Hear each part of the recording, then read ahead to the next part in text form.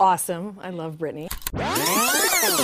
In 2009, Britney Spears surprised fans at her Circus Tour concert by performing live You Oughta Know. The song was performed on 6 consecutive dates in September, including the Chicago stop that I attended. You Oughta Know was written and made famous by Canadian and Grammy winner Alanis Morissette. Now, what does the general public know about the song, and why did Britney Spears perform it? The original doll. Yeah, yeah. Don't you want my iconography? Don't you wanna stay and then follow me? Don't you wanna aim for the stars and see? Don't you want my iconography? The original doll. Welcome to The Original Doll. I'm your host, James Rodriguez. On The Original Doll, I unpackage music with the people who create it, and I also go into the research and stories behind so many iconic songs from the icons that we love. And at the same time, we give back to charity. For more information, visit theoriginaldoll.com. And as with every episode of The Original Doll, any audio recording, ripping, stealing is strictly prohibited in every country in the world. So if you see anything leaked, please report it to the webmaster. Big shout out to my Patreon community. You all rock. Thank you so much for your support. And if you want to join the community, go to theoriginaldoll.com. And now, on with the show. In 1995, Alanis and Grammy-winning songwriter Glenn Ballard wrote You Oughta Know. Ballard was no stranger to the music industry. However, music fans might not have heard of him before. Some of his previous and successful and lucrative collaborations include Michael Jackson, the Pointer Sisters, Teddy Pendergrass, Paula Abdul, and Wilson Phillips. So how did Alanis and Glenn meet? Let's rewind back to Canada in the 1980s. Alanis started writing songs when she was 9. Something that Alanis and Britney Spears have had in common is both started work on television at a young age. At 10, the Ottawa native landed a role on the children's show You Can't Do That on Television. At 10, Britney Spears was considered too young to be in the cast of The Mickey Mouse Club.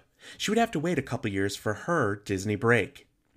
Using the money Morissette made during her time on the Canadian kids show, Alanis and local folk singer Lindsay Morgan, a friend of the family, created an independent label. Alanis would print 2,000 copies of her debut single, Fate Stay With Me. Less than 5 would be sold. And in 1987, Alanis would take home top prize at a local talent show. Now, talent shows are another shared experience for both Alanis and Britney. In 1991, Alanis released her big label debut album with MCA Canada called Alanis. She had signed a 2-album contract with the label. The Canadian co-wrote every track on the dance pop album. Her first top 20 hit, Too Hot, fueled the press to compare her to teen pop stars Debbie Gibson and Tiffany. To promote the album, Alanis would open for rapper Vanilla Ice on his major tour. In 1992, Alanis would release her next album, Now Is the Time, which relied more on ballads than the slick dance pop production featured heavily on her debut album. The first single from the album, An Emotion Away, was the most successful single released from the sophomore album, reaching number 24 on the Canadian singles chart. The media and critics considered it a failure. Both albums were only released domestically in Canada, with her debut album going platinum with sales in excess over 100,000 copies. Her follow-up album would see less than half of that amount. After the album cycle and graduated from high school, Alanis left her hometown of Ottawa for Toronto, at the recommendation of MCA Music Publishing. In a previous episode of The Original Doll, we talked about the importance of publishing. After failed collaborations with producers and songwriters, Alanis left for Los Angeles in the winter of 1994, and she would be introduced to her future Jagged Little Pill collaborator, Glenn Ballard. The production of the album went by fast, oftentimes writing a song a day. One of the last songs written for the album was You Oughta Know. Now, Alanis was worried about some of the subject matter. She asked Ballard for some feedback. He said, "Is this how you feel?" She said yes. Ballard then replied, "Then don't change a damn thing." Jagged Little Pill was released in June of 1995 under the Material Girl Madonna's boutique label Maverick. We all know that female artists are hit harder by the media and critics than their male counterparts. After Alanis released her third album, which, much like Janet Jackson's early career, many people did not know that she had two previous albums. Both Alanis and Janet had previous albums before their big breakthrough. As a matter of fact, some critics were asking why Alanis was embarrassed about her first two albums, and was there a reason that the albums were no longer in print? Now, my personal response to that is this. Why would a label keep in-print albums 4 years later that were considered a flop? It doesn't make any sense. Now, critics also assumed Alanis was this angry woman persona, that she was made up by this studio Svengali Glenn Ballard. Another Canadian singer, Shania Twain, faced the same criticism. When Twain released her first albums, she did not go on tour and she did not go that traditional route for promotion. Many thought her vocals and look were all made up by her, ended up being, husband and producer, Mutt Lange.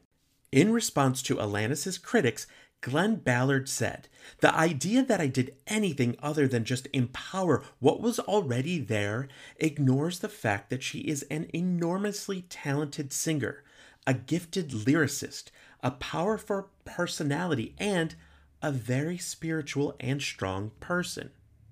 The modern audiences know the impact of You Oughta Know in the music industry. However, at the time, trying to promote an album by a former child star from another country was proving to be difficult. When the label was drumming up excitement for the project, radio was not keen on adding another woman to the radio spins. A lot of the radio's reception was, we're already playing a female artist. We're already playing Sinead O'Connor. We're already playing Tori Amos. We can't play another female. I talked with Chicago radio personality Dana Griseno, who can be heard on She 100.3 Chicago, which happens to be the third largest radio market behind New York and Los Angeles. I'm on air at WSHE. I do weekends and swing shifts, which are fill-ins. But I've been in radio in Chicago for the past 14 years, and in radio in general for the last 20 years. In a previous episode of The Original Doll, we deep dived into I Will Always Love You, and we talked about country radio and the inability for women to get played on country radio. This is where radio programming comes into play. I was fortunate enough to talk to Dana about this. There's a lot of radio stations that it appears it makes it harder for women to be played on radio. In one of the episodes I talked about Saladgate, where this radio consultant told country radio, Luke Bryan and the bro country, they're the lettuce and the women are the tomatoes.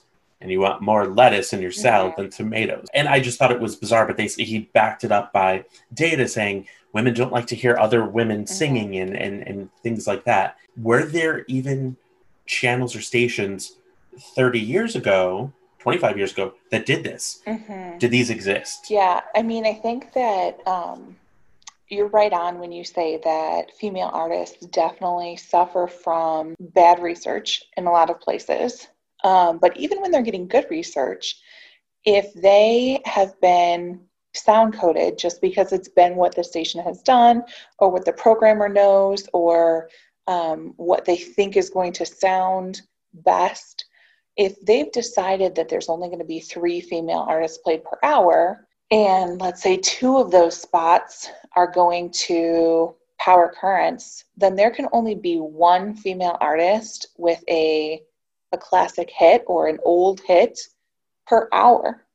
And so when you think about what a huge difference that makes in terms of exposing even new audience members to these older songs that were beloved at one point, but now might be unknown by a younger generation, it makes a really huge difference. Luckily, radio picked up the song and ran with it. Demand for Alanis' material was high. Alanis was receiving critical acclaim and being equally successful commercially.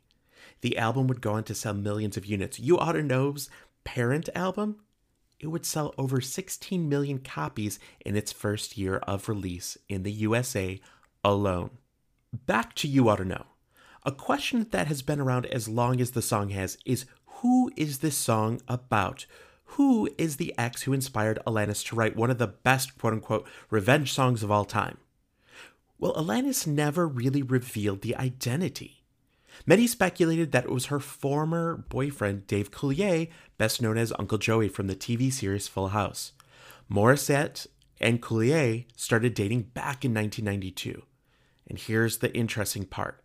Alanis was 18, Dave was 33. Coulier acknowledges that he broke up with Alanis and that the album was released after their parting of ways. So now you may ask yourself, why did Britney Spears choose this song? And we know she did it limited. This was only in a handful of select stops on the circus tour.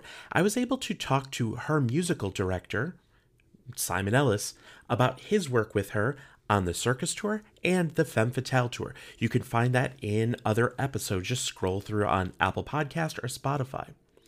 The thing with Britney Spears is her relationships have almost always gone public, whether because the other person made it public, whether she did, or whether the media or paparazzi caught them.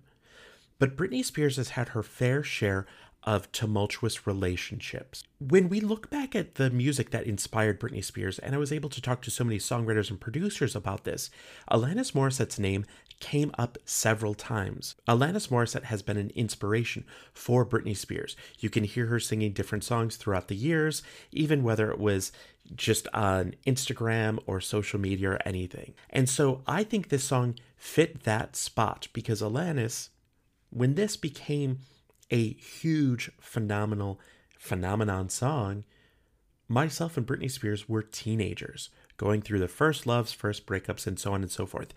There's often talk about what music impacted you, and many times people go back to music that was released during those high school years.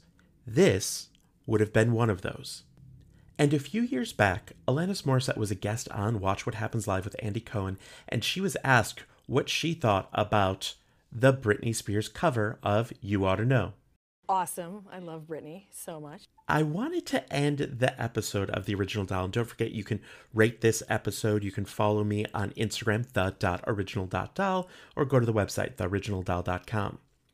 When asked about the speculation of the person the song was written about, and people taking, credit for it, or falsely taking credit for it, Alanis said, quote unquote, "I just think if you're going to take credit for a song where I'm singing about somebody being a douche or an a-hole, you might not want to say, hey, that's me."